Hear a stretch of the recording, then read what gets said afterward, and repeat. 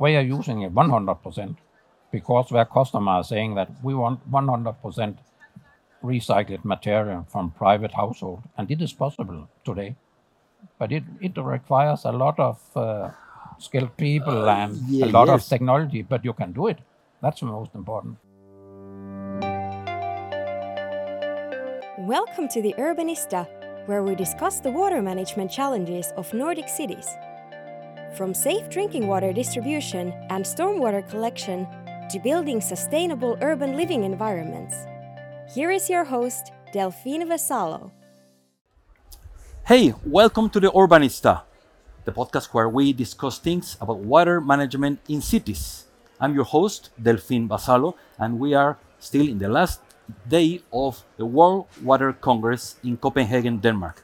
There have been many discussions around here about water management, stormwater, how to improve the operations of wastewater, sustainability, and particular sustainability has been one of the hot topics in all the discussions around here. And one key element of this is how are we recycling the things? How are we recycling the different materials to give new life to the older products? And for that, I have a very special guest here with me that we are going to discuss precisely that: recycling and circular economy. Yeah, it's kind of a buzzword. Everybody's talking about that, but what does that exactly mean? So, who are you and what do you do? Yeah, that's a good question. Sometimes I ask myself also. But my name is Frans Gogolisa, and I'm working with recycling of plastic. I'm business director in a company, Ove Vestergaard Larsen, and we have been working with recycling of plastic for 50 years. Long time before you knew about circular economy. Yeah, 50 years. So, I mean, 50. So, way before this circular economy concept was even invented, way before that even sustainability was a thing or was on everybody's mind. Yeah. So, I guess not. Surely you and your team have accumulated a wealth of experience or expertise in the recycling. So, can you talk a bit more? So, what the company is focusing at the moment, or what has focused before, and now what type of recycling you are doing? Yeah, for 50 years ago. In fact, the founder of the company, his name was Ove Vestergaard Larsen, as the company is today. He found it worthless to burn plastic, and he started to think about how can I recycle plastic. And he traveled around down to Germany and found some equipment and who was designed to recycle plastic. And he bought a machine, brought it to Denmark, and then he started to recycle plastic. Nobody knew about recycling in Denmark at that time. But he tried, and it was a hard job for him to come around to plastic converters and say that I have some recycled plastic. It really had to be cheap, so it was hard to do business, but he did it. And I think the first 40 years, it was really hard. The last 10 years has been more fun. The focus from the global, what can you call it, from companies. The global attention, is now focusing. The global attention, right, is much more focusing at sustainability and circular economy. So the last 10 years there has happened 10 times more than the 40 years the previous before. 40. Yeah, well, that's actually a very nice example on like forward thinking, like vision of future. Like when you said before, it was just let's burn the plastic and that's it, and it was like just 1 month's idea. Hey, no, this doesn't seem to be right. Maybe I don't know, there was too much research, but hey, let's do something about it. Let's change the way, and maybe that's now that the whole sustainability topic is getting like really good traction, and there's many other things around. Well, there you go. That's the normal evolution of our human thinking, starting from an area that is like, yeah, but look, you have gone very far from that initial rejection Yeah. on the thing. So, can you elaborate a bit more? So, what type of plastics are you recycling? From where, and how are you transforming it into, well, giving new life? What type of products are those recycled materials used? Yeah, of course. I would say it is. We are doing it three different types of plastic. When we are talking about plastic waste, we are getting 5,000 tons from the industry, the plastic industry, and it is quite clean because it is more or less waste from the production. It is easy to recycle. We grind it, and after that we pelletizing in extruders. And when you have pellets, it is our product. We only have pellets, and they are easy to use for the plastic converters. So that's the first part, and it was how it started for 50 years ago. The second part, that's plastic waste from the private household. When you and me, we put our plastic waste into a bin,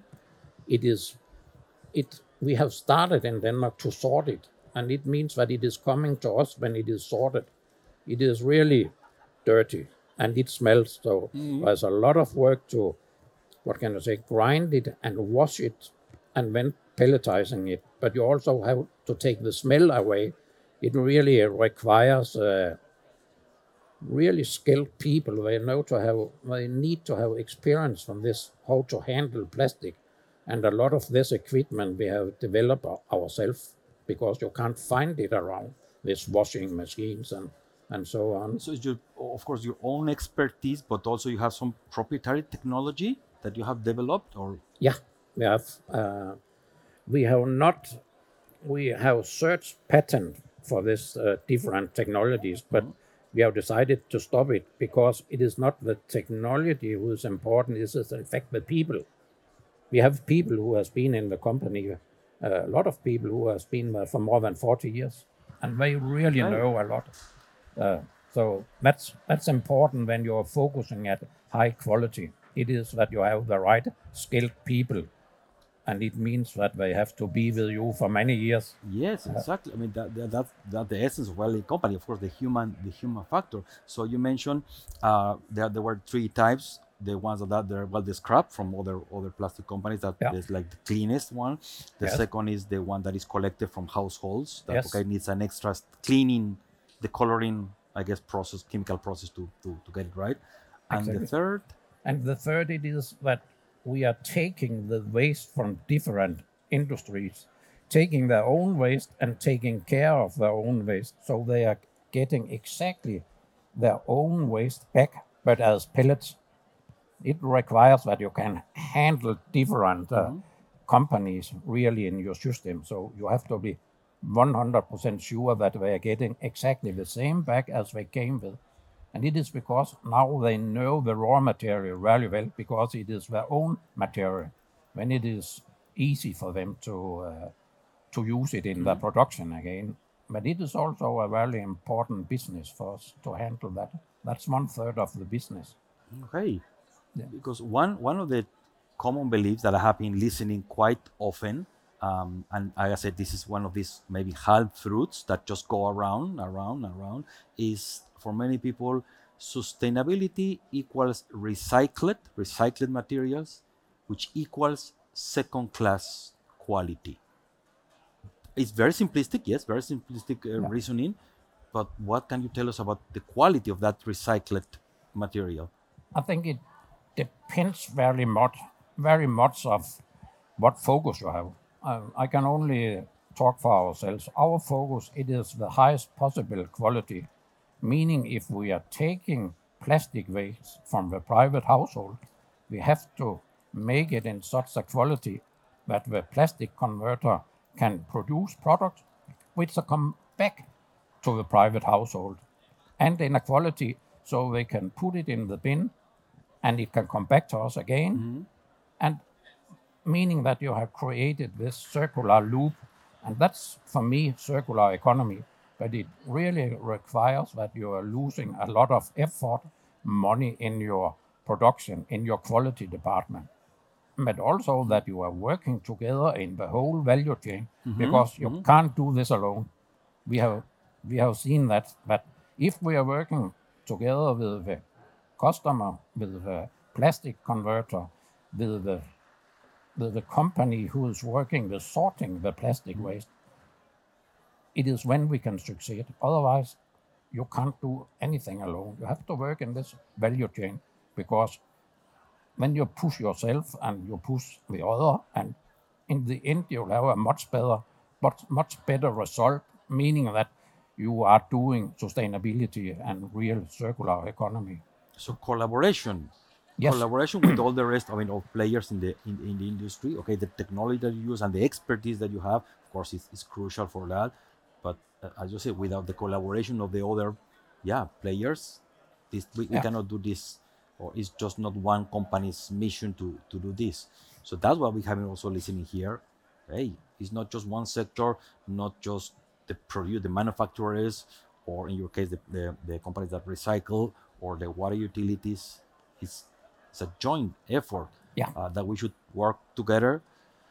Easier said than done, certainly. So those collaborations, or have you been approaching them, or how you started this process of knocking the door? Hey, let's do this together. Let's make it happen together. It was, in fact, a strategy we made for 10 years ago. We made the strategy that we should be the most open recycling company in North Europe, meaning that even our competitors could come and visit us, because we Okay. had the focus that the most important we have in our factory, it is our people, our organization, and how we work together. It was, of course, it was hard to do it, because you are at the thin ice, you can say. But we opened up the factory, and I think the first 2 years we had between 1,500 and 2,000 visitors, customers, suppliers, competitors. But we get this start for this value chain, this working together in value chain, and it is what have brought us to where we are today, working together with big companies and very open. Also, when we talk about, okay, how will this end, we can say, okay, our focus is that the solution will not be more expensive than the virgin material, and nothing more about price. Then it is only focusing on how do we solve this problem, how do we do together, and after 1, 2, 3 years, you have a result. And in the same way, you have your customer, and your customer has a supplier. So that's another way to work in, but it works. The proof is there. Of course, you have been doing it for a long time. Yeah. Openness and transparency. Well, okay, maybe it took a bit of effort, or a lot of effort at the beginning, but well, the results are there. You touch kind of sometimes a sensible topic: the price, the cost of using a recycled. Okay, we ensure, okay, quality-wise, we can be sure that there's, or at least you are ensuring the quality of that recycled material. What comes to cost of that final product that uses recycled material, is that true that it should be more expensive than the regular product, or? Well, it depends on. That's right. It is never a very open discussion when we start to talk about price, but I think we can be that today, because for us, we have a clear strategy about when we invest in technology. We don't invest in technology who is doing it more expensive to make a recycled material than using virgin. You have to compete with virgin material. If we're not able to that, we don't invest money in it. It is the topic from the beginning. And Okay. otherwise, you can have a risky business, I would say. But if you the whole time have the focus that we cannot allow to be more expensive than the virgin material. And it is clear from the beginning also with our customers. It is what we promise, it is what we work for. And when we do it together somehow. But Yeah, it- well, work together. Talk a bit more about the type of, if we become a bit more technical perhaps, the type of plastics that you are handling. So it is PE, PP, or what are those sources? And actually, because one thing that, well, on the point we have been started to work is on the plastic coming from biodiesel, meaning from renewable materials, not straight, I mean, virgin material coming from oil, but from this renewable material. In the end, is well, plastic. It's PE, anyways, it's plastic. But does that make any difference to you if it's a plastic coming from a renewable source and then it gets recycled and recycled plus many, well, times? Yeah, that's in fact a very good question, and it's pop up now and when, and it is hard to answer. But let's take an example. We have been working together with a very big company in Denmark, and for 25 years, they have some boxes who is coming around in Denmark, in fact, and a lot of them are the whole time damaged somehow and coming back and being recycled again and again, meaning that 25% of their boxes are being recycled every year. We are just recycling them, making pellets, and they are coming back to them. They are putting 25% recycled material in their virgin material, and they don't see any different in the material. Okay. But it requires, when you have this waste, that you also are able to, before the production, during the production, and after the production, to take out samples and to make tests so you are sure that they have the right quality. If it don't have that, you can have plastic who has been so long time out used somewhere that it has started to decrease the what can you call it, the Degrade the quality? yeah, or so- degrade, okay, exactly, thank you. Degrade the quality. But when you can put something in it, you can add something to the plastic, antioxidants and so on. So you boost it, so it comes back, or you can mix it with some very new plastic waste. Okay, because that's what I was thinking when you mentioned is the 25% for this specific example of your customer that you mentioned. It's 25% that goes back again to them to continue.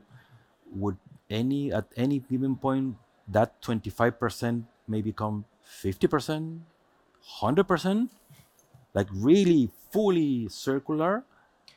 Yeah, I think if we are looking at the EU rules and guidelines, they will start to say 30% recycled material as a minimum when you are making a new product. But if we are looking at what the companies want, they want 100% recycled material. When we are talking about what we are getting from the private household and this waste and make it to new pellets, the plastic converters, there are two who's using it today, we are using it 100% because their customers are saying that we want 100% recycled material from private household, and it is possible today. But it requires a lot of skilled people and a lot of technology, but you can do it. That's the most important. Yeah, well, I mean, that would be kind of the ideal to keep this whole cycle, never said this whole cycle at 100%. But just because you mentioned at some point that, if the quality starts to degrade because of, well, whatever is the process, you need to still add a bit of virgin material. Yeah. So to still but not the virgin material. We can add something, what can you call it, new plastic waste. You can have old plastic waste and new plastic waste. And we sort it in the factories. We know exactly what is old plastic waste, what is new plastic waste. And when we can mix that together, we don't use at all virgin material in our factory. We are 100% focused at recycled material. Okay, that it's really interesting because of course has many details that is not recycle it and put everything back. So it's, of course, it requires all this expertise that precisely you have been developing along many years. So is there anything, where do you see this going in 5-10 years, or really that many companies become this 100% achieving this 100% recycling, or where do you see that, or where would you like that we all were? I think we all would like that we could say that 100% of our waste is recycled. And in that way, you can create this 100% circular loop and economy, but it is not possible. You will always lose something.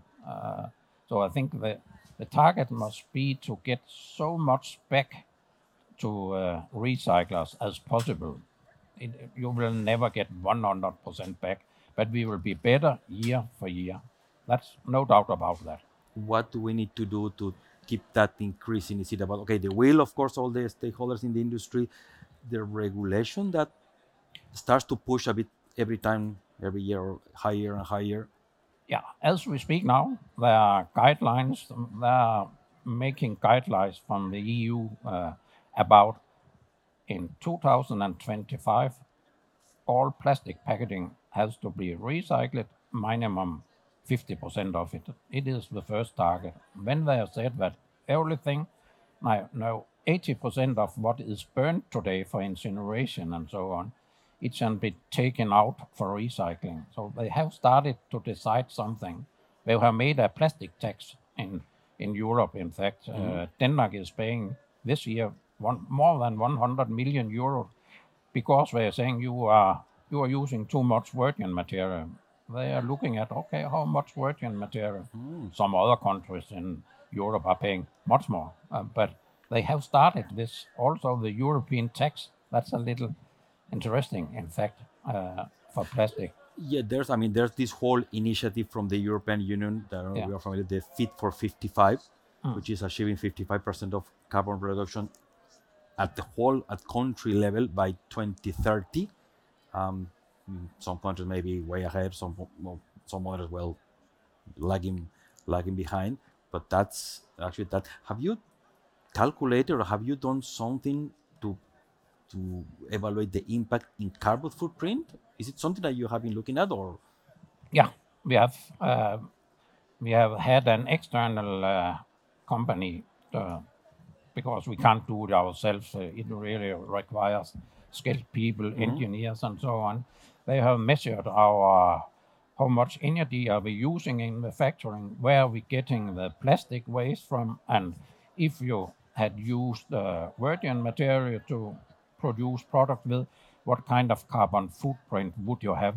And if you compare virgin material with recycled material, they are saying that you have saved the global environment for 2.4 kilo CO2, CO2.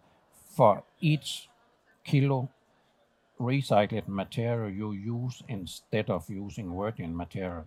So there is also a huge carbon footprint to save the global environment, and that's of course also important. I believe those are the important things to communicate, and it's just facts. This is tested, is data, hard data, that is there, and you are collaborating with that. But I think we have to change behavior. You and me have to change behavior. The companies have to change behavior. You have to look at your waste as a resource. Waste is expensive, costly to handle. Resource is giving you income, you can say.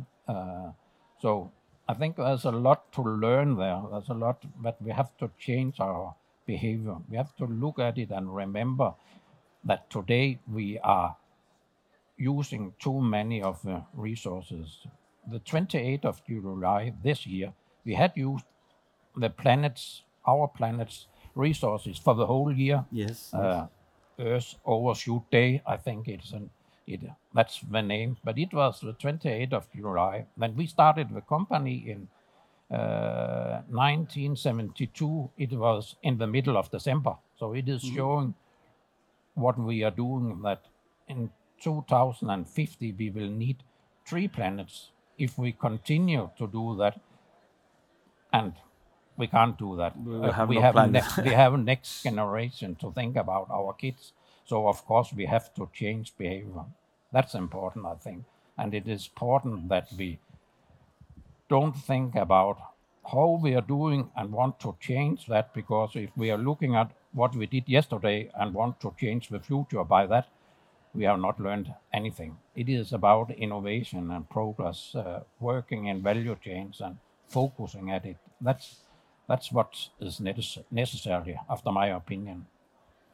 openness, transparency, working together, this collaboration, and I guess the most important thing, yes, within 100 years, well, not you or me will be here, but yeah, our children, and that's the point that we are working now for those grandchildren that Yeah, will, of course, we will exactly. leave something. So, Franz, thank you so much. This has been super, super insightful, and we will continue with all these conversations. And yeah, keep tuning with the Urbanista. Topics like this are the ones that we are super interested in addressing, and of course, getting the insights from the people who have been, well, 50 years doing it already. Thank you so much, Franz. Thank you for the invitation. Thank you for listening to the Urbanista podcast, a production of Uponor Infra, the leader in sustainable infrastructure solutions. If you found it interesting, why don't you share it with your colleagues? We all together can move our industry forward.